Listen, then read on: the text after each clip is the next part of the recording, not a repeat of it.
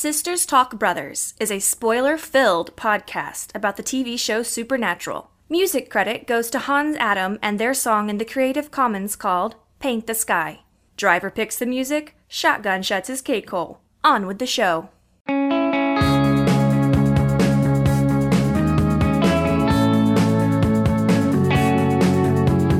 Don't waste time. Open your mind. Have no regrets. Paint the sky your favorite color. Hello, Hannah. Hello, Kendall. And hello, world. Hi, world. How's it going? Welcome to Sisters Talk Brothers in the new year, where we discuss fake brothers doing fake things on fake horror shows, all family style. Yes, happy holidays, Merry Christmas, happy Kwanzaa, And happy Hanukkah? Happy New Year, all of the holidays. Happy all of it. Happy. All of the candle nights. And the candle night. Primarily the candle nights. Yeah, and sorry for all the dodgy programming scheduling these last couple of weeks. We are not yet famous enough to be monetarily compensated for all of this, and some of us had wackadoodle Christmas schedules trying to, eke out a living. Yeah. So, but I think we have a plan in place where we will get ahead of schedule once more so that we can be on schedule. Yes. Da, da, da, da. I feel like a superhero saying that. We will be on schedule. Hannah, you have to admit, I'm a pretty fantastic Yeah. Except when I can't talk. Hannah, you have to admit, I'm a pretty fantastic actress.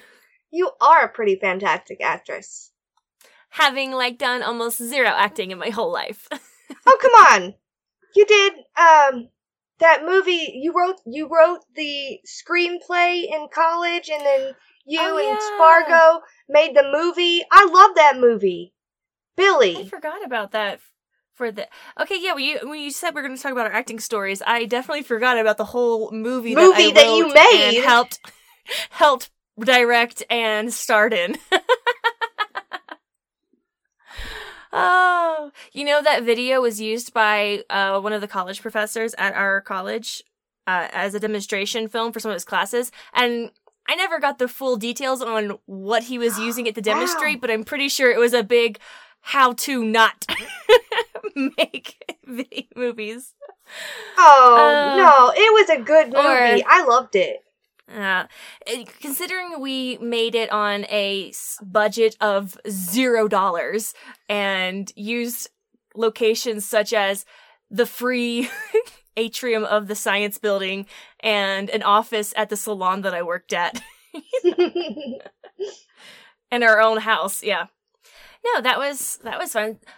Not what I was going to talk about, but thanks for bringing up that reminder. I forgot about that. I mean, that's when I, decided on our topic for today. I had your movie in mind and, this one play I was in. Or I was in a few. 3. I've been in 3 plays. Well, tell me about this play you've been in. One of these 3 plays. Well, the one I'm most proud of, I think it was called The Adventures of Santa Claus. Mm-hmm. I played this woman named Baroness Braun, and my daughter in the play, Hilda, she had gotten a gift from Santa, but he was just some random guy in town. This was the early times of Santa, and my character, Baroness Braun, was livid. She was this angry woman, and I took her role as protective of her child, and that's where her anger came from, because she threw the doll down and was like, don't be taking toys from strangers. Mm-hmm. And I got this lovely red gown from the thrift store up the road. I was so proud. I was probably just in middle school, but I was really proud of that role.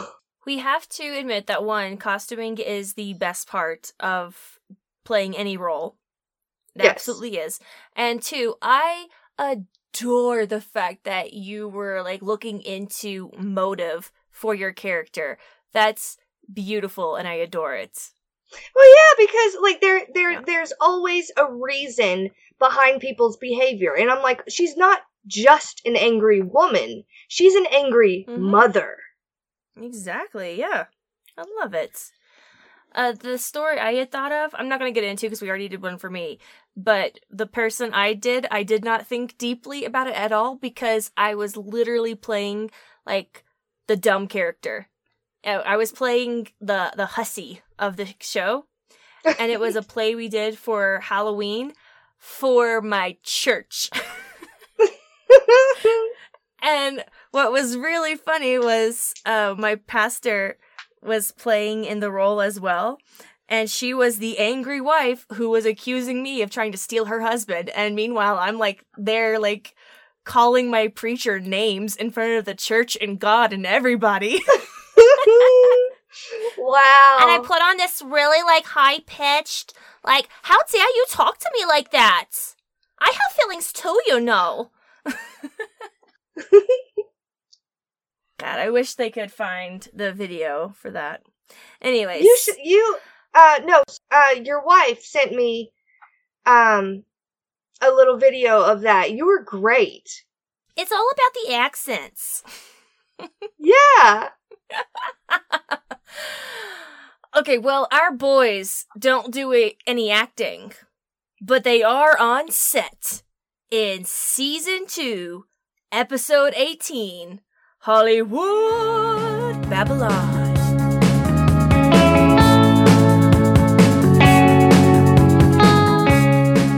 You know, I never watched that Babylon show until it was too late, and I tried to watch it, and it was just too old for me to get into. But I'm sure if I really sat down and tried, they had great hair. Anyways. Well, Hannah, they fucking did it again. Dang. Again! This is like the third time this season? In what season? What season? They are yet again not doing a recap. Like, come on, guys. Consistency! Like, it's even starting to get on my nerves now. God, I mean, how are we even supposed to know who these two tall, buff boys are? They could be anybody. I mean, what are they even doing in Hollywood? I don't know. Who even is Madison? Why is Sam sad about her? I don't know. I didn't watch it last week. Yeah.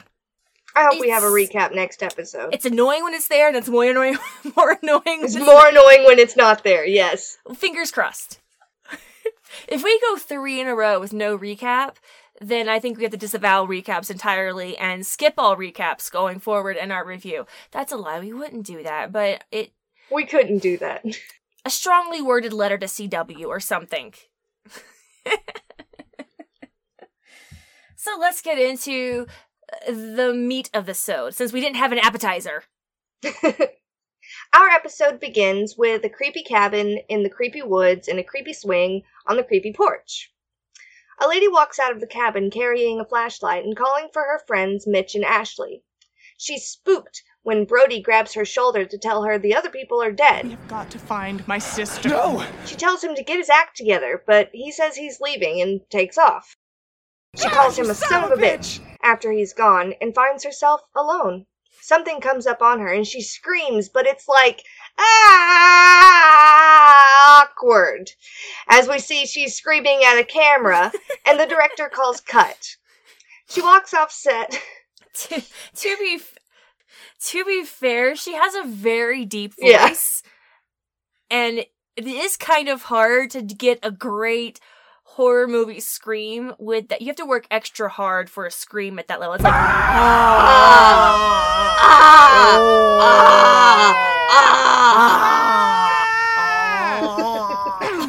Cut. Yeah, it's hard to get the full scream when your voice is that deep. All right, cut her a break. Cut her slack. Give her a break. Cut her a break. That's not a phrase at all. Cut her a Kit Kat. She doesn't like the snapped Kit Kats. You have to slice it. Finally slice. Mince my Kit Kat. Mince it. Mince those Kit Kats for me. I would like minced Kit Kats and Snapple, please. The pink Snapple lemonade. in a glass bottle, by the way. Oh. Snapple in a glass champagne flute with a single minced Kit Kat floating at the bottom, if you please. I'm not particular or anything, but I'm an actress. I need my sustenance. She walks off set, and the director comes up saying he loved it, but we have to go again because that scream was awful. She blames it on the tennis ball she has to scream. It was the tits. Sorry, nope, skip that. Go on. That was not even what the tits means. Man, I'm fucking obsessed all over the place today.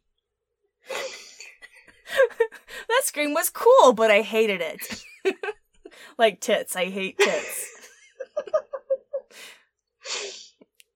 It was the pits, though. It was. It was so deep. That scream was so deep. It was literally From in the the pits.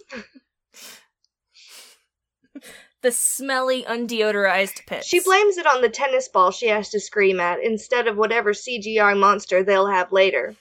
He starts to show her the concept sketches that look just like the Ghost Rider, and she's like, no thanks, I'll get it right. A PA calls for a 10-minute camera reload break, so she takes her Snapple and sits down next to the actor playing Brody, who's talking with the janitor about spooky stuff. The janitor thinks the set is haunted, and he may well be right. I don't know. Janitor says he leaves as quick as he gets done, and after saying so, he walks away from them. The Brody actor says janitor must be crazy, and she agrees. Later, our actor, Tara, is running her lines in the fake woods, trying to get that scream so good, when she thinks someone is walking around in the woods with her. She's like, haha, funny guys, but then she actually finds a dead body, so she screams her little head off. Back on set, the director...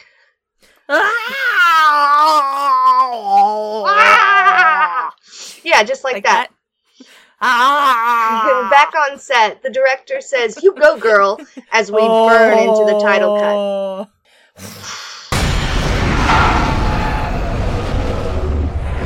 To be clear, I love her voice. I just love also that they went counter to, like, the genre of having the high-pitched, like, ear-piercing screaming girl, and went with a woman who has deep, full-throated voice. Yes. Yeah, it's unusual. And so, I make joke. Alright, so, our boys are now on the set in LA, and you know that, one, the easiest way to get on the set, I mean, we all know this, is to go with a tour, and two, we also know that Dean and his geekiness was like, no, we can't go jump the fence. They have tours for $5 over there. We're getting a fucking tour. It's probably more like $20. He was like, you know what, I won really well at poker last night. We're getting a tour of the studios. And so they're going around, and Dean is telling anybody that will listen to him all the facts that he knows. And the tour bus driver is like, over there's the Gilmore Girls. And all of the people who know the filmography of these two gentlemen are like, Jared Padalecki was in Gilmore Girls. It's so funny. Yeah. And Sam's like, I'm out of here. I don't want to hear anything about the Gilmore Girls. That was a period of my life that I am through and over with. I have moved on to bigger and better supernatural things. And as they're getting off the bus, you hear the tour guide lady going, and over here is Lois and Clark. And everyone's supposed to be like, Jensen Ackles was in Smallville. Anyway, so they find the stage 9. And I guess that's the set they're looking for, because that's where all the ghostly things are happening. And Dean's like, ooh, let's go over there. Ooh, let's go over there. And Sam's like, no, we're here to do a job. And Dean's like, but I wanted a vacation. Yes. This poor boy, he just wants a vacation. That's all he's been asking for. He's like, look, it sucks what happened with you in Madison. I mean, it's truly on so many fucking levels, it was horrendously fucked up. But also, maybe this is a good chance for us to get some good relaxing time, because you need it. No, you want to work. Okay, cool. And so they start working the case, and Sam's like, okay, so here's the case. And it blows my mind that these boys don't talk about the case before they arrive at the scene. It never happens. So anyways, apparently rumors online are going crazy. This place is haunted. And Dean's like, oh, like Poltergeist. And Sam's like, yeah, totally. And Dean's like, I did not raise you well enough, apparently. Gah. There are so many movie references in this episode, like even more movie references in this episode than werewolf references in Heart. I also did not list these. Not all of them. I didn't count. They really are... I mean, the whole... When Dean's complaining about wanting a vacation, because I actually did take some time to look into the trivia. All the trivia sucked. Because it was all like, oh, this movie and this movie and this movie. Every other line is a movie reference. And like, when he's like... Yeah, and he's like, oh, I wanted like the swimming pools and movie stars, and that's from the Beverly Hillbillies. Which, half of these things you just don't recognize out of context anyways. Anyways, so... Dead guy on set, Frank Jaffe. And there's no death certificate or coroner's report because, well, one, they just got there. And two, maybe that was a fake name because it's Hollywood. Who knows? But they do have the lady who saw the ghost and the dead body at the same time. And the lady's name is Tara Benchley. And Dean's like, oh my god. Oh my god! The Tara Benchley. I mean, he basically goes Mr. Dr. Cowboy Boots on this lady. Mm-hmm. What's his name? Dr. Sexy. Why can't I think of Mr. Cowboy Dr. Sexy. Dr. Sexy with the cowboy boots. Dr. Sexy would never be seen without the cowboy boots. You're right. Yes.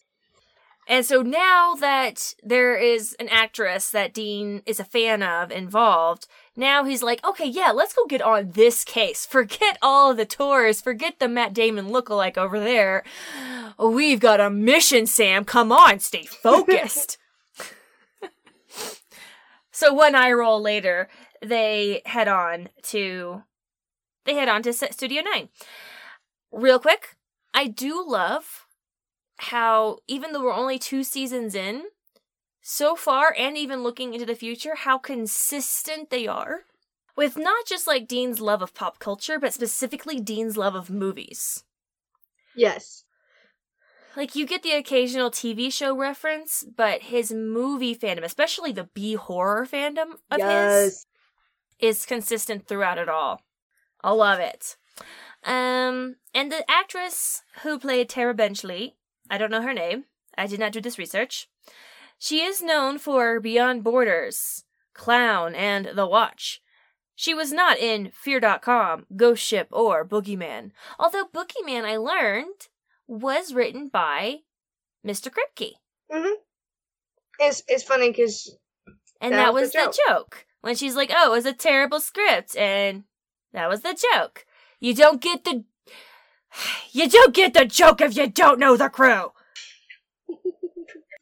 It's a bad move, writers. Like, the writers in the show, in the room were like, oh, haha, this joke. Oh, haha, this joke. Oh, haha, this joke. But you don't get the joke. You don't get that this weather is practically Canadian unless you're obsessed with the show and know that it's filmed in Canada. Yeah. You don't get the Gilmore Girls reference unless... Which, I mean, what does it say about me that I did get all of that? Man. It's because of me that you get all that. Am I obsessed with Supernatural? You're like secondhand obsessed. I just absorb information once it's given to me. And it doesn't hurt that when we were watching Supernatural, we had also just finished watching Psych, and we were like, oh, they're filmed in the same place! They have the same actors. Baby. That's how we talk to each other when we're not on mic.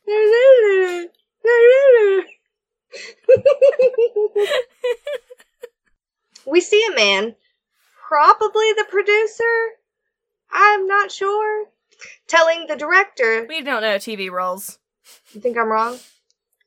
We don't know TV roles. We don't know. He's telling the director that the movie is too depressing and to lighten things up a bit as the boys sneak on set. shout out to the props department for making all of those Hellhazer hats and t-shirts for this one episode. Yes. That will never be used again. I wouldn't mind having, like, one of the hats or t-shirts, just cause. Oh, I would wear the hell out of a Hellhazers t-shirt. Are you kidding me? Especially Hellhazers 2. And people are like, oh, was the, original really good? I'm like, oh, yeah, no, it was the pits. The second one's the tits. Dean gets mistaken for a PA as the man talking to the director asks him for a smoothie. Dean sputters, but Sam saves him by saying, "One smoothie coming right up." They walk towards the craft services table, and Dean asks what a PA is, and Sam's like, "They're slaves." Dean comes back and is handing out smoothies. Again, like, you need to understand the fucking business to even get that joke. Mm-hmm. Which, I don't know the business, so I was like, are they? I guess that's funny. Another word would be like a gopher. Like, go for this, go for that, get me this, get me that. No, Hannah, I get it. Okay. I'm just saying that, like... I over-explain. It's okay. Yeah, but I'm just saying that it's one of those inside jokes that you only get if you are in the business. So all of the people watching who are clearly not in the business are like, ha ha ha? Huh? Ha ha. Ha. Ha. Dean comes back and is handing out smoothies when he stops to EMF the rafters. Just then, they start shooting a scene of the movie. The teens, well, they're not really teens. They're young adults. The young adults are reading from an old book in the cabin while Dean's EMF is quiet. I would really hope that they are not teens, considering how this episode ends. Yeah. Also, real quick, going back to the whole people don't know the biz, but I did think, going into this episode, having not watched it in a long-ass time, that it was gonna be all Dean, like, oh yeah, this is what this is, and this is what that is. I was not expecting clueless Dean. Yeah. But then that kind of just reinforces what I was saying, where, you can know all the details and facts about the actors and the stories and blah, blah, blah, but you don't know the actual behind-the-scenes mechanics and the crews and the rosters and the schedules, Yeah. Yeah. And it makes sense that Sam, who actually lived in Cali, maybe absorbed some of that while lounging on the yachts with, maybe a semi-famous actor or two. Yes. I'm just saying. It all makes sense when you think about it. You just gotta think about it. You just gotta, put more work into it than the show deserves. And it all comes together. Back at the craft services table, Dean is telling Sam that the EMF got nothing, and being a PA sucked, but the food here is amazing. He offers a mini Philly cheesesteak to Sam, who declines. I cannot believe Sam declined. That looks so delicious. It did look delicious. Oh my god, I'm hungry just thinking about it. All the food Dean eats this episode, I was just, mouth watering. Yes. I wasn't even hungry. I was just like, oh, that looks so good. Maybe he makes it look good. Just snapping on those taquitos. I'm like, I just want to, taquito. Yo quiero taquito.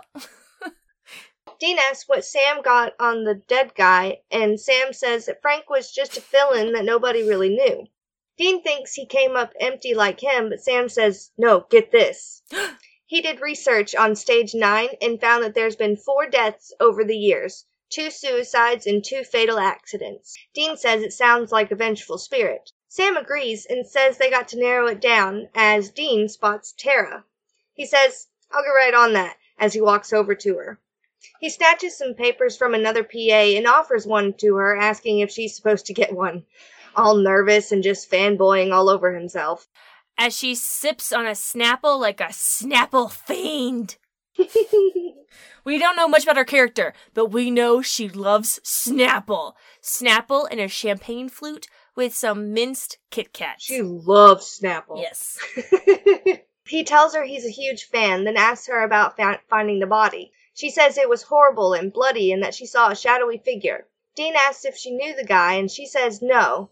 He's like, it's strange that nobody knew him, and she says she took his picture, like she does everyone on set.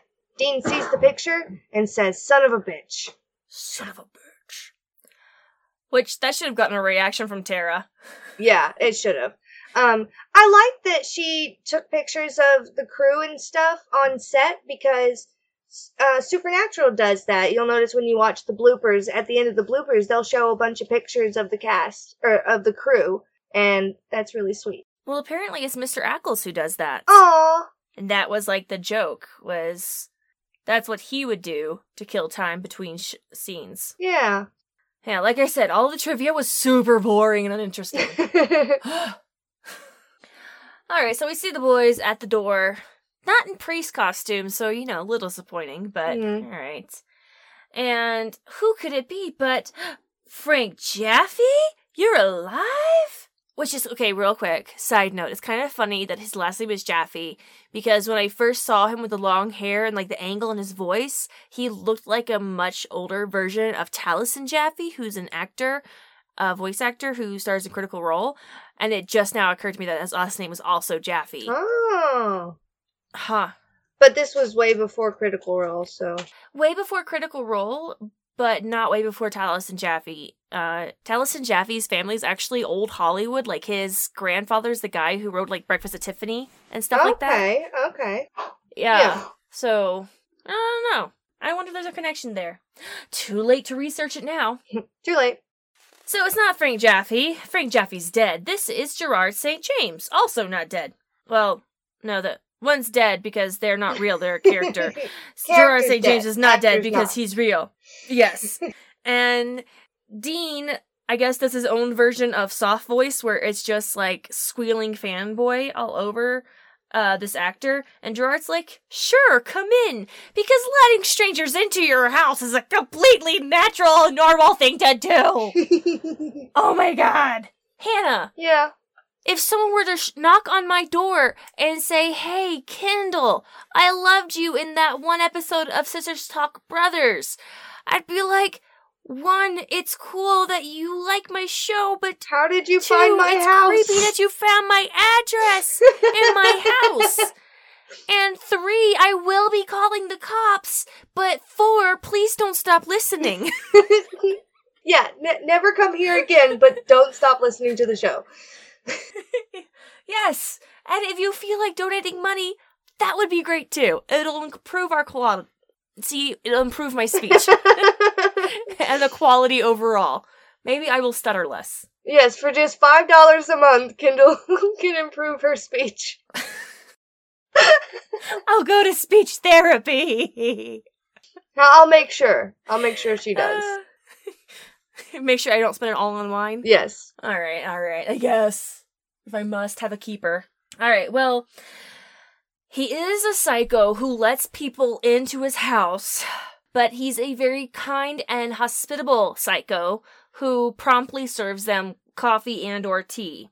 And the whole spiel is that one way to drum up attention for B movies is for something spooky or scary to happen on set. You hear someone nearly dies in the almost exactly same way as the movie does, oh, maybe this movie's actually haunted, everybody flocks to go watch it, Or the movie Crow, the main character, he did actually die during filming. Mm-hmm. And I think that might be the number one thing that movie is known for now. And so, that's the information they got. Okay, so it was all just a hoax to drum up publicity for Hellhaisers. And he's like, yes, also, I'm in a dinner show the next month. Here's a coupon for pepper steak. You should come. And I loved it. They were like, won't that ruin the story? He's like, no, it's a completely different character. I mean, but Dean recognized you. Come on. However, Dean is a super geek. He is. He's a super geek. He's super geeky. So, no, your average Joe won't be able to spot him. The only reason why I can connect the dots on why I recognize people in shows is because of IMDb. If it weren't for IMDb, I would be lost in a river of actors, Hannah. That's not a bad place to be. We were... I know, but so we started watching Witcher. Mm-hmm. And Witcher has a lot of big names and a lot of like semi-big names. Like if you watch a lot of like BBC, Hulu, off like around the corner type stuff, you'll recognize them. And so I've basically like, there was like one whole episode of Witcher where I half watched the show and half was just on IMDb like, okay, and who is this person? Because I recognize their face. Yeah. A lot of actors from Banished on that show. Hmm. Banished. Anyways, where were we? Oh, anyways, he gives them coupons for his show. They're like, thank you! Bye! And they randomly have Dean ask one last fanboy question at the end, and the answer about how this actor is, that he's a gentleman's gentleman, it didn't serve the plot. There was no trivia about why it was there. It was weird and random. It didn't matter. It didn't matter. It didn't matter. Like, and I only mention it because it took up so much time and so didn't matter. Anyways, we'll never see Gerard again. Put him out of your mind. Back on set, the actors are having at their scene, and there's ghosts supposed to be attacking in their little cabin in the woods. And apparently they were brought back from hell by, when we read from that book, it must have brought them back from hell. Oh my god. And at this point, the sound guy is like, ow, what is that in my ear? Like, fuck, Mitch, why is your voice so scratchy? And they're like, yeah, cut, that was great, print it. And sounds like, actually, no, Mitch's voice was like all kinds of fucked up. Like, you know, maybe Mitch wants to get that checked out. Yeah. Yeah, and so everybody goes in the round saying, cut. And at this point, there's a bigwig producer on the scene, and he's like, hey, so director, okay, you lightened up the scene a little bit for me. Great, thank you. Now, this whole thing, like, the rules just don't work for me. Which, actually, Hannah, is a big thing. Like, when Spargo and I talk, like, movies and sci-fi and whatever, we always talk about the rules. Mm-hmm. Like, it's actually a big thing. And it's a big thing that's really frustrating in Supernatural. Rules are basically canon. Like, the canon has to make sense. Like, once you... Anyways. Well, like, a lot of the stuff that the producer is saying, like, when he was saying it's too depressing, it needs to be brighter, I don't understand the rules, a lot of this is stuff that Kripke actually heard while he was making Supernatural. And you know what? It's fair feedback. It absolutely is. Like... One, I think you can have a creepy, scary story as supernatural as evidenced without the scenes being completely in the dark. Like, that's something that Susie and I bitch about all the time when we're watching TV is like, why is this scene so dark? Can we turn up our TV's brightness? No, damn it. I can't see what's happening in the scene. It's a horror movie. Yes, I know it's nighttime, but okay, a point I was going to make later, but I'll make it now. Ghosts are typically invisible, but most of the time on Supernatural, they are visible. Why? Because it's not interesting to fight an enemy you can't see for 90% of the whole series, right? Right. So, okay, this show takes place a lot of time at night, but it would be really uninteresting to just be listening to a show that you can't watch. So yes, TVs, movies, I know, it's nighttime, and yes, I know it's weird, like, oh, why would it be so bright at nighttime? I would rather be like, oh, why is it so bright at nighttime, than to be like, I think something cool happened right there, but I don't know, I couldn't see it. There wasn't enough light being projected from the screen for me to tell. Anyways, got super off topic, I apologize. Producers, like, I don't get why chanting here in this plane brings back creatures from another plane. Like, were they able to hear it? How were they able to hear it? Do they have super hearing? And the director's like, I don't fucking know. Writer? And the writer's like, yeah, we'll just throw in an explainer line. Yeah. And so they cut, and like the next scene is like Mitch saying, maybe the ghosts have super hearing. And it's great. But we're not there yet. The producer gets a phone call and walks away. And as he's talking, behind him, a ghost appears. But he turns around, he just sees a beautiful lady in black and white body paint. He's like, good call. I like it. It's creepy. Only issue, the wounds around your neck, it would be a little more jolting, if they were red. Let me speak to Makeup. Hey, Makeup! But as he turns around to speak with Makeup, she and zaps up to his shoulder and touches him and then disrobes, and he's like, oh, hello. And he follows her off for some ghost sex. Now, Hannah? Yes, Kendall? Lady Ghost is amazing. Mm-hmm. Because she implies that the only reason old films were in black and white is because they did full body paint and only used shades of gray to build the sets. Yes. Why else would she be in black and white body paint? Exactly. I mean, it must have been fucking expensive in the supernatural world, in the canon of the alternate dimension that this story is taking place in. It must have been fucking expensive for them to maintain that aesthetic for some 40, 50 odd years in filming. Yeah. Anyways, back on set, we hear Mitch saying, oh, they can hear our chanting because they have really supersonic hearing. And before he can even finish the line, a body comes falling through the ceiling of the set, and the body stops and jerks because it's hanging from a noose. And who is it but producer guy? And his Bluetooth falls to the floor, and you hear the dial tone, deep, deep, deep. And by that dial tone, you know he is dead. He no longer has super hearing because his Bluetooth is dead. The producer's name was Brad Redding, played by Gary Cole, who has been in many things, including but not limited to Talladega Nights, The Ballad of Ricky Bobby, and Dodgeball, a true underdog story. Yeah, it was kind of interesting. Like, I knew his face looked familiar, but his face is familiar because he's in, like, a million of those, I won't say blockbuster comedies, but, like, those dime a dozen but very popular comedies. Yes. Yeah. Still shooting despite a death, Wendy comes into the cabin and hugs Mitch. The director calls for rumbles and the actors shake a bit. Wendy says, we need salt to keep the spirits away. One of the workers questions them going ahead with shooting, and another says that they had a moment of silence at breakfast, so that makes it okay. Yeah. Yeah, a moment of silence solves everything. I love that the person who said, oh, a moment of silence is all we needed, was the same person who also doesn't get any attention for his death. Yeah.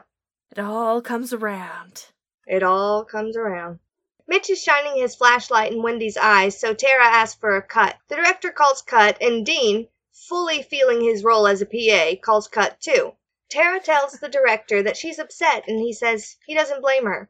She says Ghost being scared of salt is dumb, which makes Dean smile. The director asks the writer, and he says it doesn't have to be salt. What about shotguns?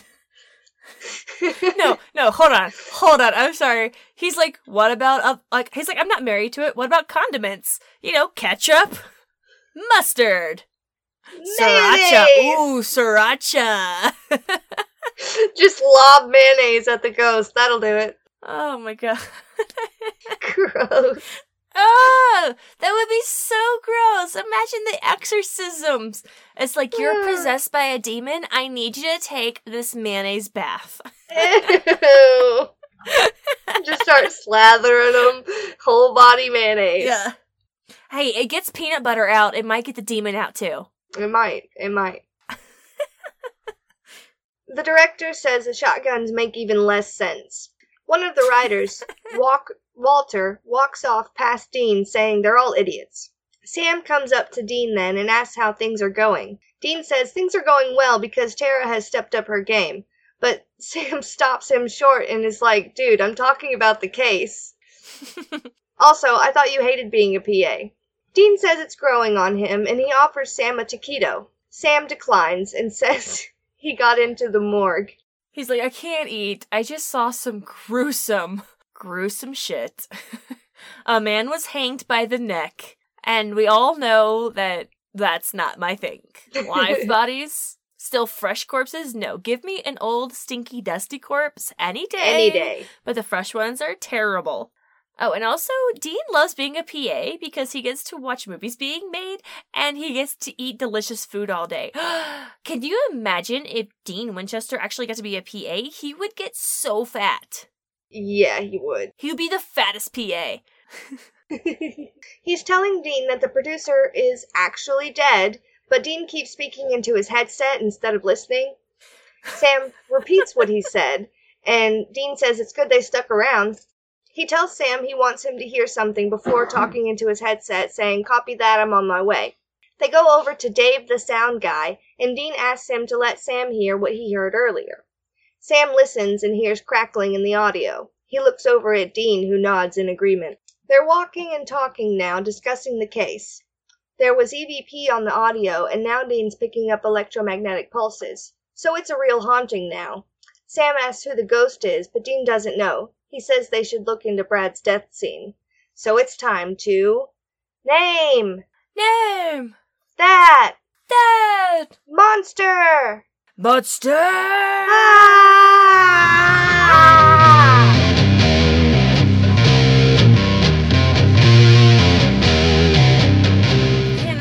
Kindle. I had a hard time. Did you now? Every place I went to, it was all like bullshit.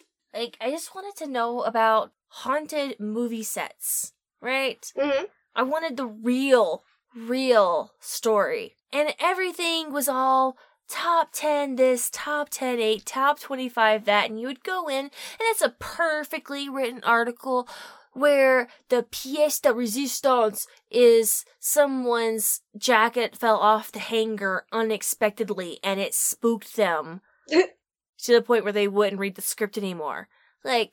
So I said, forget you, first page Google.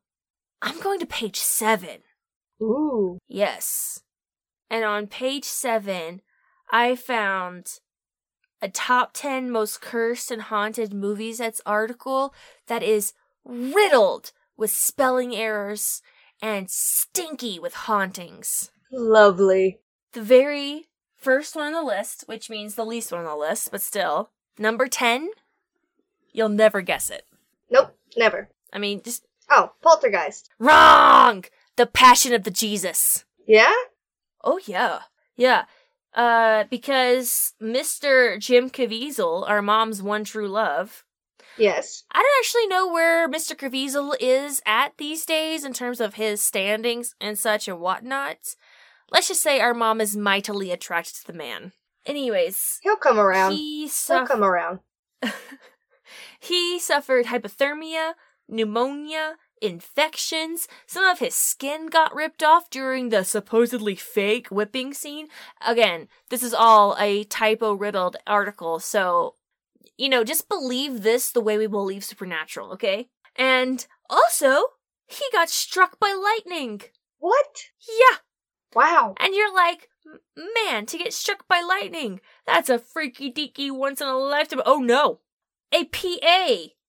Not a PA, sorry. An assistant director, an AD, also got struck by lightning during this filming of The Passion of the Jesus. Not once, but twice. So there were 3 lightning strikes that hit people. One being the assistant director and one hitting Jim Caviezel. And okay, somebody didn't want this movie made. I mean, maybe God didn't want this movie made. He was aiming for the director, but the director was too strong and it veered off and hit the assistant director. He's like, fine, I'll get the actor. Alright, number 9. This one, I don't know. It's called The Possession, and The Possession's a movie about a cursed wine cabinet. And weird things started happening in the filming, and lights would explode, and there were chilly breezes. There were occult spots and light flickers, basically. And... typical haunting. Typical haunting. And then the props department caught on fire, and their wine cabinet was burnt up. And after that, the people who owned the real-life wine cabinet that this movie was based off of were like, here, you can use the real one. The cast and crew were like, no. Nope. Nope. We'll just make a new box. We'll just use this coffin over here and use this as the prop for the wine cabinet because this will be safer. Movie number 8 is The Conjuring. And so it's, you know this movie? Oh yeah. I've seen all the movies so far. I know like 2 or 3 of the movies. So The Conjuring is a family's house is haunted, right? That's just it. They're just haunted, right?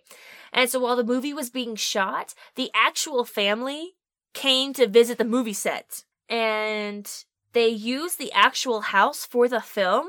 And the real life, like, mom, wife person was like, no, I am not stepping foot in that house again. That's how terrified I am. And while they were there, a huge gust of wind kept, like, encircling them.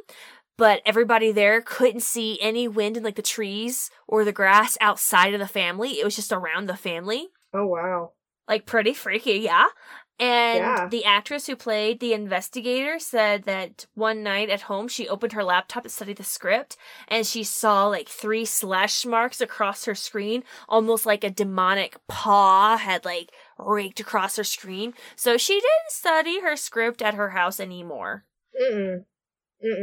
Nope. Number 7. Batman. Nice. So, it's kind of funny to watch the evolution of Batman because you start out with the Batman in like the 60s. It's all bright and blue suit and as they go from one scene to the next, and it's like, holy smokes, Batman! Holy fish cannoli, Batman! You know, and it gets darker and darker as the time goes on because we just want to get real. He lost his parents. He's sad. And, of course, the most legendary one now is the one starring Heath Ledger. And apparently Jack Nicholson warned Ledger about taking on this role, you know. Like, this is a really dark, psychically fucked up role, and you might have trouble with it. And Ledger, in the course of filming this, went into a deep depression, so like 2 hours a night, and died of an accidental overdose at 28. And it's on the list. I don't know if it's exactly haunting, but it's definitely like a cursed movie at this point, in a sense. Yeah. Like, I love an actor. Heath Ledger. I miss him. I know. He was an amazing actor. Oh, I mean, I still just remember, I think the first time I saw him in anything was in Knight's Tale. Yes. And, same. Oh, God. It still doesn't seem real. What's also unreal, Hannah? He was 28 when he died. Yeah, I'm 27. Yeah. Gosh. Think about that. That's like, crazy. It's crazy. Crazy. Anyways. Alright. Number 6. Let's go a little faster. Rosemary's Baby. Alright. This one is fucked up just because, and this was the one I did a project on in high school because our high school history teacher was obsessed with assassins and murderers, and you know, when we studied U.S. history, we studied all the assassins and the murders. And the Holocaust. A healthy dosing of the Holocaust. Anyways, of course, Rosemary's Baby. Somewhere. Yeah, you know, it's mandatory. Which, as it should be. Okay. I'm just gonna shut my mouth now and move on. Rosemary's Baby. A pregnant lady gets sucked into a cult that's all about murder, I'm guessing. Well, this movie was directed by Roman Polanski, who was married to Sharon Tate, and while this movie was being made, I guess, his wife, Sharon Tate, and her party, her house guests that she was having over at that night, while this movie was being made, they were all horrifically murdered and killed by a cult led by Charles Manson. Mm-hmm. Yes. I created, like, a little mini recreation of the murder scene in high school as my senior project. Wow. They were all popsicle sticks. I felt very removed from it. I gave the Sharon Tate popsicle stick a cotton ball pregnant belly. Wow. It was very gruesome and terrible, and I lost faith in humanity on that day. Or on that project. Number 5, The Exorcist. Actually moving faster now. Alright, Exorcist. Yeah. People couldn't handle the movie. People fainted in the movie theaters. They threw up. They had nightmares. And apparently filming it wasn't an easy thing either. The set caught on fire and burnt up everything except for the little girl's room. It remained perfectly intact and untouched. And here's another crazy fact. When The Exorcist was shown in Rome, the theater it was shown in was between two churches, and while they were watching the movie, a 400-year-old cross was struck by lightning and fell into the middle of the plaza. Oh my god. Yeah. Literally. And also, it's said an estimated 9 deaths were associated with the making of this movie, but I think that God striking a church next to a theater is a little more telling. All right, Hannah, have you seen this movie? Introducing Dorothy Dandridge. Nope. This one I haven't seen. Okay. I haven't seen it either. This was a movie starring Halle Berry about the first African-American woman to win an Oscar, which, funnily enough, Halle Berry was the first African-American woman to win an Oscar for a leading role. Congrats. Alright, so it wasn't paranormal at all. Like, it was like a life story, right? But Halle Berry, wanted to borrow one of Dandridge's actual dresses and bring it home. And while she had the dress in her house, she would start to hear, like, water, like, boiling, like, you know, when the kettle's filled, and but there was no kettle on or near. And then she would see, like, a doll's dress floating around in mid-air in front of the dress she had borrowed, and, like, a lot of freaky shit was happening. And so she was like, I'm going to my room, and I'm staying there, and the dress is going back first thing tomorrow. Yeah. Number 3, 3 Men and a Baby. It's a baby. All right. Which is mentioned in this episode. It is mentioned in this episode, and I saw it debunked elsewhere, but they mentioned the debunking on this. So, reportedly, you see an image of a young man standing in the background behind Ted Danson, and it's a 9-year-old boy, allegedly, who committed suicide while living in the apartment that they were filming in. And it was never edited out, and you can still see it to this day, and it has been explained away that it's a cardboard cutout that was used in order to create propaganda to boost a sequel release. Okay. So, was it chicken or egg or chicken? The world may never know. We may never know. Alright, number 2, Poltergeist. Yep. Also mentioned in this episode. Alright, so during filming, 4 actors actually died. This article does not, this is the thing that fucked me up, Hannah. All the articles I read today, nobody actually gave facts of, like, this person died in this way in this scenario. They're just like, and 4 people died. I'm like, tell me how! How did they die? Did one have a heart attack? Did one get into a car accident? Was one in Was stage one of 4 them cancer? battling cancer for 6 months? Yes, exactly. Like, not that cancer Alright, whatever. is funny. It's not funny, but it's also not ghostly. So, anyways, 4 actors died. And it says here that during the swimming pool scene, I guess there's a swimming pool scene, the family members are surrounded by skeletons. And that, yes, you as an actor seeing a skeleton would be horrified. But maybe you as an actor would be genuinely horrified to know that these are actual real-life human skeletons being used. Yeah. I gotta think, it's probably easier to go out and get a real human skeleton than it is to go out and get a fake one. I mean, maybe. I mean, Hannah, when you think about it, there's been at least 1 billion of us motherfuckers who have died. Are there 1 billion? Yeah, there's more real skeletons than fake ones just lying around. Yeah, exactly. And they're just lying around, free for anybody to take. I mean, who's gonna complain? Really? Agent Hendrickson? Well, he's not here yet, Hannah. Everybody gets so up in arms about grave desecration. Not me. I mean, okay, let's think about this for a second, though. Say Mom were to die. May that never come to pass. But we found out that 20 years later, somebody needed a skeleton for their movie, and our mom's was chosen at random.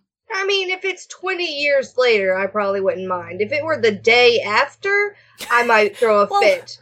But well, the day after, they're not going to have a later. skeleton, Hannah. Okay, good point. But, yeah, 20 years later, yeah, it would probably be fine. Like, yeah, I mean, she's not using it anymore. That's not her. That's not her. All right. As long as we're on the same page about this, once Mom's gone, she doesn't need to know.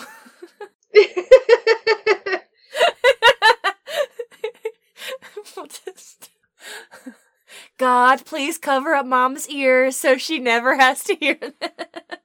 She don't listen to our podcast. She don't. Except for that one episode where, like, Mom, it's your birthday episode. You have to listen. It's the only birthday present you're getting this year. Oh, also, Hannah. Mm-hmm. The Poltergeist, the set was built above an old Indian burial ground. Well, that's just asking for trouble. Yes! You're just gonna have bugs that are gonna chew through all of your electrical wire and cut off your cell phone signal. Alright, and then the number one movie on this list is The Omen, which I'm sure you have also seen. Yep. Alright, for those out there like me who have not seen the movie and also are completely unaware of pop culture, The Omen is about a little kid that gets adopted by a rich family and they're like, oh, we love you, we're so happy. And actually he is Satan's son and the actual embodiment of the devil and the Antichrist. Uh-oh. Alright, so in the making of this film, the cast and crew experienced a lot. There was death, there were accidents. I don't know the way this article leads with death. There were death? Let me put this in the order it should be in. There were car crashes, there were lightning strikes, there was a hotel bombing, there were accidents. I probably should have led with accidents, because accidents is very vague. There was death and suicides. And somehow, in spite of all of this, the article lists that the weirdest thing, all of that was very normal, but the weird thing was they lost 2 days of footage because of a camera malfunction. And if I remember correctly, the scene that was primarily missing was the scene that revealed the kid as the Antichrist. And when they were inspecting the camera, like, oh, what's wrong? Why did we lose all of this footage? The error was 666. Yeah. Spooky. And that concludes Name That Monster. Ah!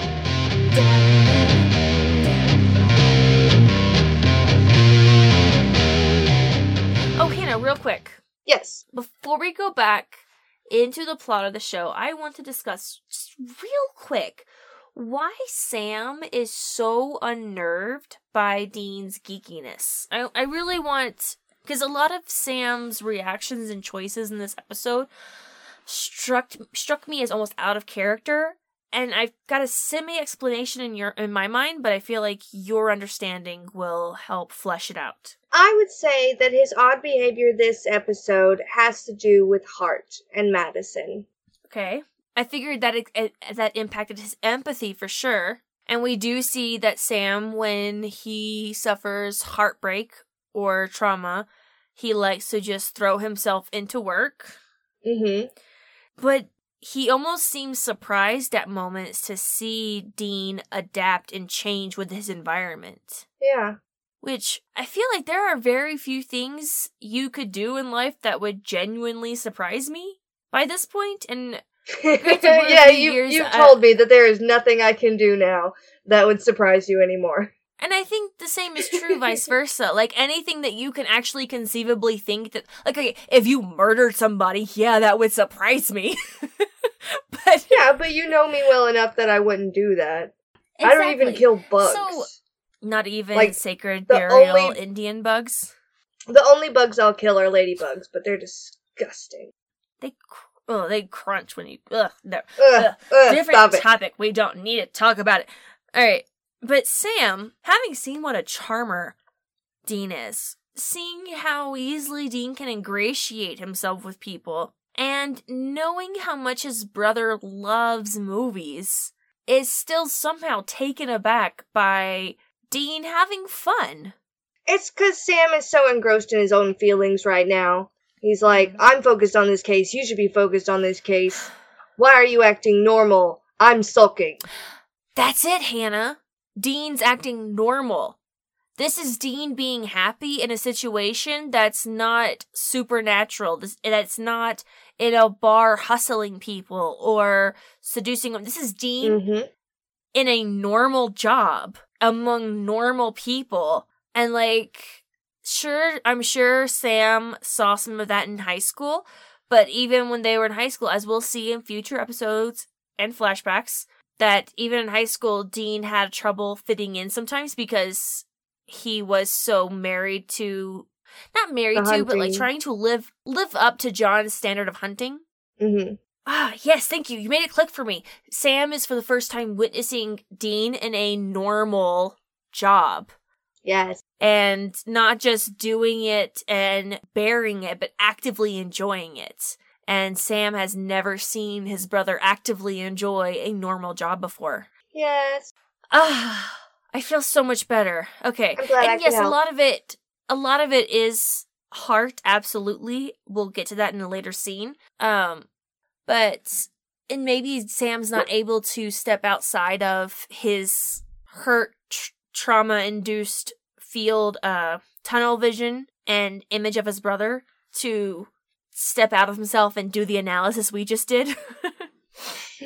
But also, it took me and you coming together to talk about it to understand why he was reacting this way also. So, yeah. All right, thank you. I feel so much better. We can now continue with the show. They break into a trailer and Dean puts in a DVD of some of the movie. These little clips of the movie are called dailies, but it doesn't matter. Sam asks where Dean got it. And Dean says he got it from Cindy, who has an on and off thing with Drew, who earns him Also doesn't matter. Which earns him a sort of impressed look from Sam. They play the footage and Sam has Dean go back and play it again, having him pause where it looks like some woman in a white dress is standing. With his Super Sammy driving senses.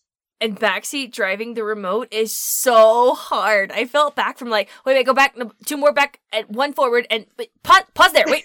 Right there. Dean says just give me the remote. Like 3 Men and a Baby all over again, referencing a similar thing happening in that movie, though Sam is oblivious. He does think he's seen this woman before. Like, how he recognized this woman, I don't know. It could. Also, it whose trailer is this? I wanted to say it was Brad's trailer, but producers don't get trailers, so I don't know whose trailer this is, but it aggravates me that I don't know. Yeah, I thought about that too, especially later on when filming is cut for the 2 days, and they're still in the trailer. I'm like, where are you crashing? You know what? They're pulling a Bugs. And this is just one of the example trailers that is used. Offset somewhere, they're sitting at a table. Dean's talking over his headset about the whereabouts of Tara. Then he pays attention to Sam, who shows him an obit for an Ellis Drummond who died in the 1920s. Same way that Brad died, at stage 9, so they figure they've got their ghost. On set, they call a wrap for the day and everyone to be back at 6 a.m. tomorrow. Jay, one of the workers, is he the assistant director? Jay, the assistant director, tells the director McGee that he's a genius before walking away. In a Hollywood graveyard, the boys are looking for Ellis. Dean is glad he spent $5 on a map and wants to check out the other graves when they're done. Sam wants to know why Ellis suddenly started killing people after 75 years, and Dean says maybe she's mad they're making a scary movie. They find the headstone and start digging. On set, Jay is on the phone complaining about McGee and saying he'll direct the next one. He tells the person on the phone that they're a genius and he loves them, before hanging up and calling them a dick. You two-faced liar, Jay. Suddenly, the lights on set go off and he says, "Hey guys, I'm still here." Yeah, I almost want to do a character study on this person at this point, because he's complaining to somebody else, we don't know who, about how he can't control this director. But also, you can't guide a director in the direction you want if you're telling them that you love the direction they're going. Right. And how much more forward momentum are you getting with this person that you're also lying to and saying, yeah, you're great, I love you. Like, people are so Dick. afraid of conflict. People are so afraid of conflict. And I almost wanted to do I'm afraid of conflict too, don't get me wrong. If I can't avoid it, I Same. will. But at the same time, if I know, like, I need this to change, and the only way for this to change is for me to say something, then it's like, all right, how can I say this in a positive and constructive way? But no, I almost want to take him aside and be like, hey, honey, you're doing life wrong. Let me teach you about life. And conflict resolution. And positive conflict. Proflict. Yes. Let's talk Proflict. about proflict. Yes. No, let's get Love on with the it. episode. Back in the graveyard, the boys get Ellis's coffin open, pour salt, lighter fluid, and proceed to burn the corpse. I was just gonna say, salt out of a metal canister. This was the first time in my entire viewing of the show that I questioned salt coming out of a metal canister. It's like Canadian milk in a bag. Milk Do in a bag. Canadians also get their salt in a metal canister? Maybe? We need to go to Canada and investigate. We do. Add it to the road trip. Add to the road trip. Yeah, we don't add LA. We don't add LA. We just add... Wait, No. is LA a real place? You never said. It's a real place, but I did not research it. No, nor should you. On set, Jay is walking through the fake woods, and a dark figure walks past him. He calls out, but they ignore him. He asks them to help him find the exit, and they ignore him. He calls them a putz and says someone could get hurt here, when the figure turns to show its mutilated head. Jay screams and falls backwards. He says, "What the hell?" as a giant fan turns on. The figure flickers out of sight, and Jay gets pulled towards the fan with an unnatural force. He gets chopped up off screen as all we see are the blood splatters. Since when do we have invisible ghosts? Like I was saying earlier. Like... Also, something that bugged me was there's a cage over the blades of that fan. Exactly. Also, fans blow, so the Don't sucking suck. power had to be ghost power. Well, it wasn't so much sucking power as it was, I am just forcing you into this fan like a meat grinder. Yeah. Like a backwards fun meat fact. grinder. Yeah. Jay Wiley was played by Don Stark, best known for his role of Donna's dad on that 70s show. He's I've been in also other seen him stuff. other things. but- Yeah. There were a lot of famous faces this episode, for sure. Mm-hmm. For sure. Alright. So, next we get a trailer for Hellhaisers 2, The Reckoning. They never forgive. They never forget. They're coming back again to get revenge. Again. They're coming back from hell. Again. And I think you hear Mitch say, they're back again. Monster truck! Oh yeah, and every single shot from this trailer is scenes from season 1, I think, of Supernatural. And it Yes. ends with Wendy's awful scream and cheesy, like, this film has not been rated. And also, like, in the subscript, apparently, you can see, nor has it been written, casted, shot, edited, or blah, blah, blah. Like, Anything. anything. Which is a lie, because obviously they have at least casted and shot a few things, because you did see, what's her name? Wendy? AKA Tara. Anyways, so the boys are at the scene where Jay died, and he's like, and Sam's like, that's weird, that's what happened in 1966 to another dude. And they're like, but why is a different ghost now attacking when we clearly smoked the other ghost? Ghosts don't usually coordinate like that. Well, director McGee gathers everybody together. So everybody gather around. We're shutting production down for 2 days to comply with law enforcement. I know, law enforcement, am I right? I mean, crazy deaths happening. They were just accidents, but they gotta do their thing, I guess. But you know what? We're gonna continue making this movie because even though we've had a couple setbacks, this is what they would want more than anything. I think they want to be alive. I think they would want to be alive and, like, maybe retiring on a private island somewhere. That's what I would want more than anything. But, yeah sure, Hellraisers 2, The Reckoning. I could totally see that being somebody's life accomplishment. Anyways, so the director's like, we're gonna get this film made! But not today. Everybody go home. Just go home. Someone will We'll call you. In the background, Dean, for like a second, gives a clap like, yeah, we're gonna get this film made. For half a second.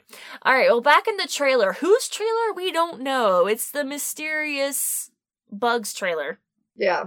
Sam is wanting to rip his eyeballs out watching the dailies for this movie. And Dean comes in, and Sam's like, hey, did you ever find out where that guy who died in 1966 was buried? And Dean's like, he was cremated, so we're SOL. And he's like, did you find anything in the dailies? And Sam's like, I mean, maybe the ghosts hate bad movies, and they're trying to destroy this movie because it sucks. And at this moment, he realizes, because they've now gotten into the reading from the book chanting thing, he's like, hold on a tick. That's some real motherfucking Latin. And in fact, I speak enough Latin to know that that is a very dark, like, all the words they're saying are very dead words. It sounds like a necromantic deal. And they're like, oh shit, they're doing real magic on here. What? So they go visit the writer, Martin. The one who was like, hey, we can use mayonnaise. Mayonnaise is cool. Just slather them with mayonnaise. It'll work. Just lather them with mayonnaise. It's ghost protection. So they go visit him, and they're like, hey, we read the script. It was awesome. We super liked all the Enochian shit, because we definitely know what Enochian means at this point. And I love the change in his personality, because at first they're like, we love the detail. And he's like, yeah, I'm all about the details. That's me. Yeah, I'm the man. They're like, yeah, that Enochian. He's like, oh, man, you like that shit? Fuck that. That was that asshole over there. But yeah. So apparently, this Walter guy, who Dean thought was a PA, isn't a PA. He was the original writer, and in his writing scripts, he gets set privileges. So from my understanding, he writes the original scripts, he sells the scripts, but in selling the scripts, he gets rights to be on set. But once he has sold that script, they can change it however they fucking want to, right? Mm-hmm. And this Martin guy changed it a lot and made Walter very unhappy. Sam and Dean are reading the original script now, and Dean says it's actually pretty good. Sam says it's a how-to manual for summoning ghosts and getting them to do what you want, like kill people. Sam says Walter must have learned some black magic, and Dean says he's probably pissed at them for ruining his movie. His booby? Dean says it's motive and means, so Dean says they should check it out. While they're looking into that, Martin meets up with Walter in the fake woods. Martin says, let's make this quick. I'm busy working on the script. And Walter is upset because he says they've worked on it a lot. Martin says it needed it, and Walter starts his monologue about how the lore was real and they could have gotten it right for the first time in this town, but they turned it into a joke. Martin says, who cares? This is business, baby, and ghosts aren't real. Walter says you're wrong and holds up an amulet and starts chanting. Martin looks disbelieving and turns to walk away, but when he does, he sees the mutilated head of Billy Beard. Billy Beard is played by Gary Rousseau, who comes back in Season 4, Episode 11, Family Remains. I've actually met a person with the same name before, not the last name, but the first name, and it's actually still Jerry. Oh. Yeah, I know, it trips you up. It's like Jeff with a G-E-O. Yeah. Geoff. Did I say Gary? You did say Gary. It's Jerry. It's Jerry. Well, G-E-R-R-Y. Gary, Jerry. Sorry. You know, you're a real person. Jeff. You probably get this all the time, Gary, Jerry. Oh, poor Gary Jerry listening to this podcast going, they got my name wrong again. Well, Billy Beard is dragging Martin towards those fan blades. He's like, I'm gonna make some ground meat out of you. Hamburgers were his favorite food while living, I'll have you know. Especially hamburger steak. Yas. Alright, and while Martin is being dragged to the fan blade, going, no, please, Walter is like, hey, let me yell at you this fan while you're about to die. Further explanation about why you suck and how you hurt me. And he's almost to the fan blade when you hear a gunshot ring out and Dean just swaggers onto the scene with his shotgun out of the ready. And Martin with hard eyes like, you're the best PA ever. Dean's like, I know. Wink and a kiss. Dean knows he's awesome. This would have been a great by Dean moment if Martin hadn't been such an utter douche from the get-go. Yeah. Anyways, they get Martin off the floor, and Walter's like, why are you messing with my thing? And Sam's like, why are you messing with the thing? And Walter starts running away, like, up the stairs to the rafters, like that's gonna help him at all when he has Ghost to do his bidding. I don't know. And he's like, you don't understand.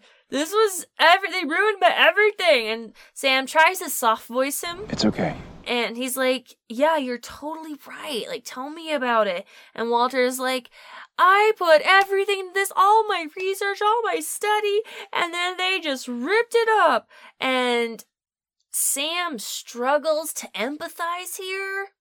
I'm guessing because his heart isn't in it, because his heart just got ripped out for the second time in like 2 years. And he's like, it's a fucking movie, dude. Try losing the love of your life 3 times over. And obviously wrong thing to say to Walter, because at this point, Walter's like, alright, asshole. You think it's just a movie? I'm gonna say it's just a ghost. And he pulls out his amulet and starts doing the chanting thing. And, okay, I'm sorry. I'm putting it a little out of order because he does try and give Sam and Dean the chance to leave, but Martin has to stay. And Dean's super heroic, and he's like, no, he's a douche, but he's still an innocent human. You can't kill him. And at that point, he's like, okay, well, I officially hate all of you, so let me summon more ghosts. So he summons more ghosts. And how many more ghosts appear, Hannah? 3. But didn't Sam say only 4 people died, and they already smoked 1? Yeah, so there's only 3 ghosts left. But Billy Beard was already there. Yes. So, okay, so he's one of the 3 ghosts that was resummoned. Yes. Okay, alright. Thank you. Math is hard. It is. Alright. Well, there's now 3 ghosts, and they take a few shambling steps and they disappear, and Dean and Sam freeze, and they start running, like running helps at all with ghosts. And they go hide in the cabin, which then they're sad because there's only 3 walls to this cabin on a movie set, duh. Like, a wall in a cabin without salt would do anything anyways. I mean... Right.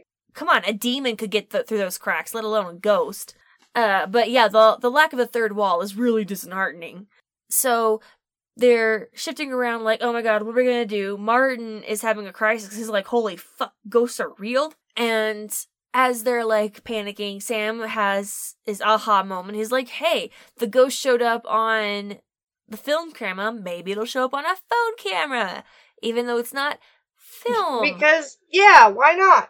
Why not? Honestly, Hannah, it is worth a shot. The fact that it works, however, is shocking. But he is able to see the ghost through the camera lens and tell Dean where to shoot. And at this point, he's like, all right, I've got to go get Walter to kind of stop this whole process. Here, Martin, you're smart enough to have cottoned on to what I'm doing. You take the phone camera. I'm going to go chase down Walter. I'll be safe by myself with no shotgun because you, Martin, are the target. Actually, that does track. Okay. Mm-hmm. At this point, Martin word vomits his existential crisis on Dean, and Dean's like, look, this is not the time nor the place. It all sucks.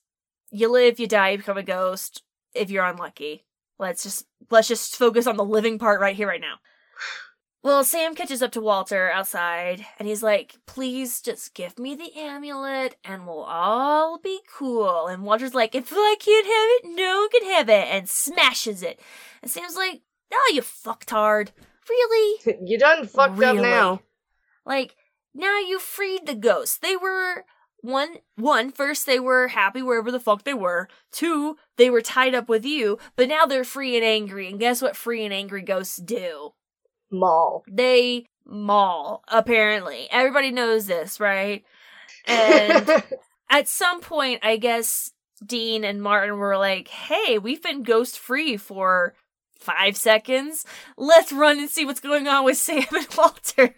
And they come out just in time to see Walter begin to get attacked by ghosts. And Martin is curious enough to see what's actually happening and moves the camera over. And we see that 3 ghosts are basically zombie eating this guy's body. And he's being mauled to get death by ghosts. Yeah. Yeah. Back to the movie. We see Ashley and Mitch in the cabin. Ashley has the camera phone pointing out ghosts to Mitch, who shoots them. She asks Mitch why they can see them on the phone, and Mitch guesses it can pick up the frequencies that their eyes can't. He shoots another ghost before McG calls cut and says that's making the movie. Sam snarks Martin by saying, you find out there's an afterlife and this is what you do with it? Martin says they needed it. There's just some jazz on the screen. He was so excited by meeting ghosts that he was like, oh, ghosts are so good. Oh, I just jizzed all over the script, and it was instantly better. Mayonnaise. He's horny for ghosts now. Sam walks outside past Tara's trailer. I love how much you loved that joke. Okay, hilarious. You're like, yes, Kendall, very good joke. I will ignore it and move on. Clearly a standalone about a man who loves near-death experiences and used his to change an entire script to reflect his experiences because it makes him so horny and happy. Ew. Sam walks outside past Tara's trailer, which is rocking, and out comes Dean. She tells him he's one hell of a PA. The boys walk off into the sunset, which was really just a backdrop, and Dean says he loves this town. As our episode ends. Fuck it, that was a bi moment. He gets your one hell of a PA from 2 breathless people of opposite genders. Mm-hmm. They were coding Dean to be bi from the very beginning. Yes. From the very beginning. The binary beginning. The binary beginning. Okay. I'll get there. Well, Hannah, this movie has been great and all. Yeah, this movie's been great and all. But let's get into the themes. When you're surrounded by darkness, open your eyes. Look around you. I had a theme of Sassy Sam. What was your Sassy Sam? Well, when they were in with Gerard, and he was like, yeah, we know. And then, like, being snarky with Martin at the end there. Yeah, we got Sassy Sam. Yeah, when he gets, like, impatient and... Oh, and him saying that the movie sucked? Up. Yeah. Yeah. When he's impatient and pouty at the degenerates he's surrounded by... Yeah. Yeah, then he gets sassy. My first theme was Dean and movies. Very good. I mean, I'm thinking just last season, season 14, last season in the real timeline, we had a whole episode that was dedicated to Dean and Sam having to fight one of the monsters from one of Dean's favorite horror movie series coming to life, for real. Yeah. Mm-hmm. So it's a theme that literally continues all the way up to at least season 14. I had a theme of Dean eating. Yes, I had that theme as well. Dean and food. He eats so much this episode. Mama is proud of boy. He feel his belly so good. I'm hungry now, again, after eating dinner. Just talking about all the food Dean has been eating. I'm gonna go downstairs and get one last snack before I go to bed. Good. My next theme was Sam is bizarrely smart. Mm-hmm. Though, one, again, Sam in a film moving at regular pace is like, ooh, I can instantly recognize something off in this one flash of a scene. Even though there's a whole screen to watch, my brain can catch that one little iota of a flicker and bring you straight back to it without using slow-mo, and then I can recognize the ghost's face in the shadows. Yeah. And be like, oh That was yes, I insane. saw her when I was doing research. I mean, it's up there with diagnosing the genus and family and Latin family name of the crocodile alligator scale that was on the arm. Like, Mm-hmm. yeah. I had a theme of active listening Dean. Not so much when he was ignoring Sam, but when he was talking to Tara, and he was like, oh, that's awful. Yeah, I think we actually get, for the first time since Cassie, we get to see Dean actually showing good empathy skills and listening skills. Mm-hmm. Because most of the time when he's listening, he's like Sam expects him to be, so focused on the case that he has, that tunnel vision. Whereas Sam talking to people is a little more, let's see the whole picture here, Mm-hmm. Which is what helps Dean spot the details, I guess. I don't know. We'll see more as we continue through the series, but when Dean is a fan, he can care. I don't know how much of a theme this is, but I feel like it should be, at least in the early seasons, but Sam's BlackBerry? Yeah. I mean, we've seen them use the VZ Navigator a few times. He was checking his emails, and here he used his fancy phone camera, which was super high-tech for that day. Oh, yeah. It's amazing in other adventures it hasn't been destroyed like his laptop was. Oh, speaking of high tech, the producer, Brad, he had like a Bluetooth earpiece. Well, I don't know if it was Bluetooth, but he had an earpiece, and I was like, man, that's pretty high tech for this time. It's Bluetooth, and it's very high-tech. Those were... Oh, yeah. Like the first version, the first model. My last theme was Dean and sex, but I want to point out that this is a good time, a consensual good time that he got without the need of ghosts being involved.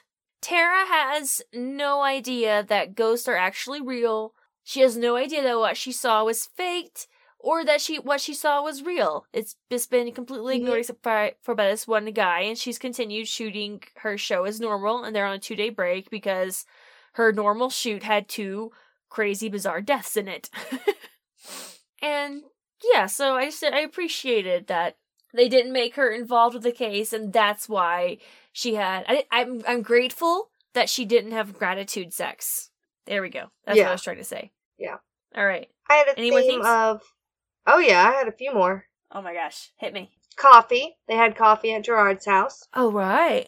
Bad human. Walter was a very bad man. Unsolved case, and I'll get to it. I will get to it. Fourth wall breaking with the Gilmore Girls and stuff like that. And my last theme was ghost. Yeah, ghosts are definitely a theme in Supernatural. Let's not neglect it. Okay, alright, yeah, you got me there. How have we not had ghosts be a theme up till now? Well, Hannah, I love that you just introduced ghosts as a theme for the first time here in our 41st episode. But I would love to hear what you hated. Look around you. It's a beautiful life. Ooh, I hate that the boys didn't do anything about the remaining 3 ghosts. They could have gotten a taste for blood and are still killing people. We only know that breaking the talisman freed them from Walter's control. We don't know if they moved on after killing him. It's a nutcracker! Yay! Mine was more focused by that, yes, but also the fact that they didn't even try from the get-go to save this guy. There wasn't a single shotgun shot to try and clear the ghost off of him. There wasn't a ring of salt. Oh yeah, they'll bend over backwards to help protect this guy who made a demon deal to save his wife from cancer and nearly die in the process. But this guy who doesn't know what he's dealing with you're just gonna stand back and let him get mauled. Yep. Like a gruesome, horrible way to die. It was such a destruction, or maybe not a destruction of their morality, but a very weird line in their morality to draw. Mm-hmm. Mm-hmm. You know? Especially considering they're going to prison in the next episode. So, like, it's just, yeah, and it's not in character with what we've seen of the boys so far. I can't think of another episode we've talked about where they've sat back and watched the bad guy get killed. I mean, even when they were in the game, the great game, the Benders. Is that what it's called? The Benders? Even in the Benders, they weren't ready to just out and out kill Pa and his two sons, you know? They thought they could trust the cop, and the cop did, you know, the dirty business, and they were like, alright, well, we're not gonna fault you for that. It's not what we would have done, but we can't fault you for that. But here, not even like 20 episodes later, they're like, yeah, we'll just sit back and watch you get torn to shreds by ghosts, because we can't control ghosts, man. It's not like we don't fight them and kill them on a daily basis. And maybe we'll follow up on this after, but I mean, really, Hannah, if they knew 4 people had died on set, how hard would it have been for them to go find all 4 graves from the very get-go and just salt and burn all 4 of them? Why is there the whole economy of action where, like, we need to find out exactly which ghost it is? Yeah. Would you like to know what I love? Yes, thank you. What did you love?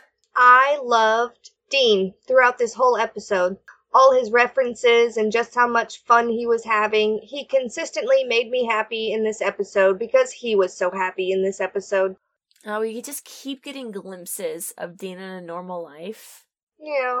And I think that's why I enjoy, when I read supernatural fanfic, I enjoy reading alternate universe over in canon, which is very counter to how I usually read my fanfic. Yeah, Dean just works, you know, he has his own mechanic shop, and or Dean is a writer, or Cass is a writer, and they meet up because Cass needs his car worked on, and or Dean's a stripper, you know, and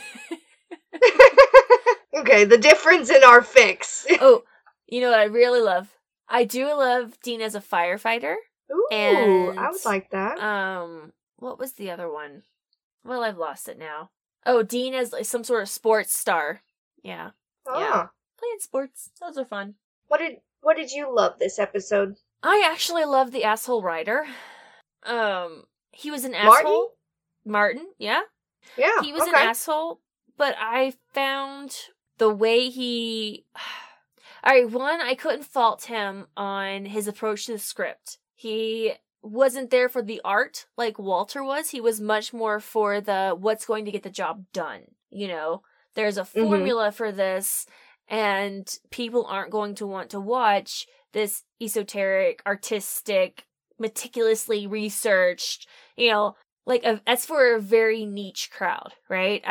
We want to make my bosses want me to make a blockbuster, you know, something that appeals to everybody. So that's what I need to do, right? So he was still an asshole, but he wasn't wrong in his reasoning. But then when he was confronted with Ghost and these eye-opening experiences, he was able to cope with them in a way that I thought was very interesting. And then he didn't deny them, but he actually put them into his art. And probably if Walter had seen this final script, he probably would have been very happy because it was very accurate, you know? Yeah. So, yeah, I appreciated what they did with this character, because it would have been very easy to... I guess it's more cheeky that it ends up being a recreation of the actual fight scene, and it's very cliched and what have you, but how they were building up Martin's character, I did find it very interesting that they allowed him to be a character that experiences growth. Yeah, I agree. Yeah. Oh, wow. I guess that's everything except for... Hannah, what comes next?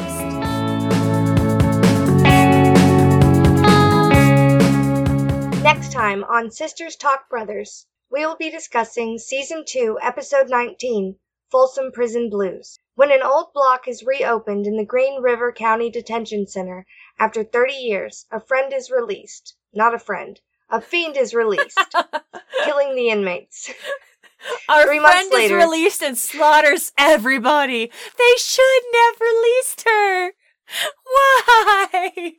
Why did they release her? My best friend. 3 months later, Dean and Sam are arrested during a heist to be sent to the haunted prison to help Deacon, a former friend of their father. While FBI agent Victor Henriksen presses Dean, the public defender Mara Daniels believes the brothers are not guilty of most of the inconsistent charges against them and helps the Winchester brothers in the end.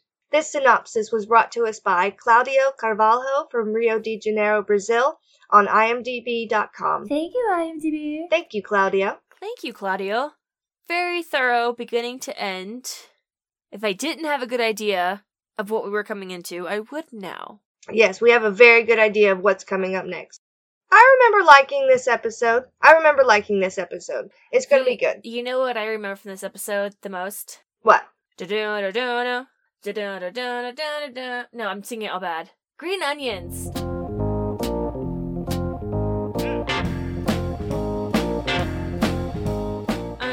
And I know they are in a prison, and they're not. They choose to be there, and there's a ghost. 2 ghost episodes in a row. Oh my god, Hannah! I had to go to page 7 for this episode. How many pages deep do you think I'll have to go for this next episode? Well, instead of doing a haunted movie set, you could do haunted prisons. Like, I don't know. I think Alcatraz is haunted. I'm pretty sure one of them's haunted. They're all terrible places. Lots of people died. Yeah, you got this. But what do you want to bet that when I go and research, it's all going to be top 10 haunted prisons. In this prison, 10 people died. And I'm like, but how? Why? But how? Where is your research? Where is your proof? All right, Hannah. All right, Kendall. I am so glad we talked this episode together, and I am so ready to go to bed. So if people wanted to tell you how ghosts are made in detail, where would they reach out to tell you that? They would contact me on Tumblr at JailbreakFiend or Everything Overlord. That's my Misha blog. Oh, the Misha. They can contact both of us on Tumblr at Sisters Talk Brothers. And they can contact me on Instagram at JailbreakFiend. And Kendall, if they wanted to explain to you in detail how ghosts are made, and possibly babies, how would they reach you? Oh, they would give me all the dirty details, all the stank, nasty details on Tumblr at Kindle Abroad or on Instagram at Kindle. And if they wanted to reach the both of us at once, and come on, you know you want to gross Hannah out more than you want to test the depths of my perversions, you can reach us at sisterstalkbrothers@gmail.com. Yay! Does it sound like I'm saying commie? Like communist? No. Okay. Not that communism is inherently bad. That is not how we end this show here! That is not how we end this show. So, tune in next week for more monsters. More brothers. And more sisters. Bye. Bye. Your favorite color.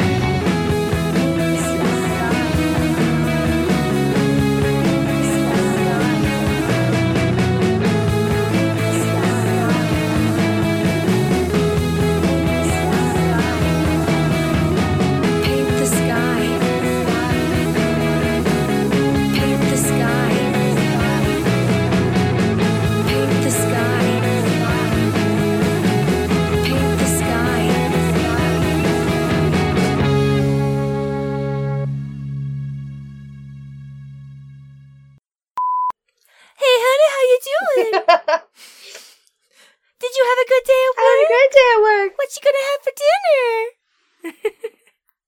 I hope you make a yummy casserole for dinner. Don't forget your veggies.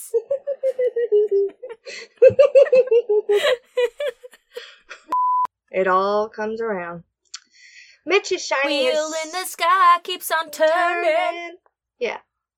When he's impatient and pouty at the degenerates he's surrounded by. I love you. I love you. You try Sorry, and it's just been so long. It's been so long. I can't even remember our ending tagline.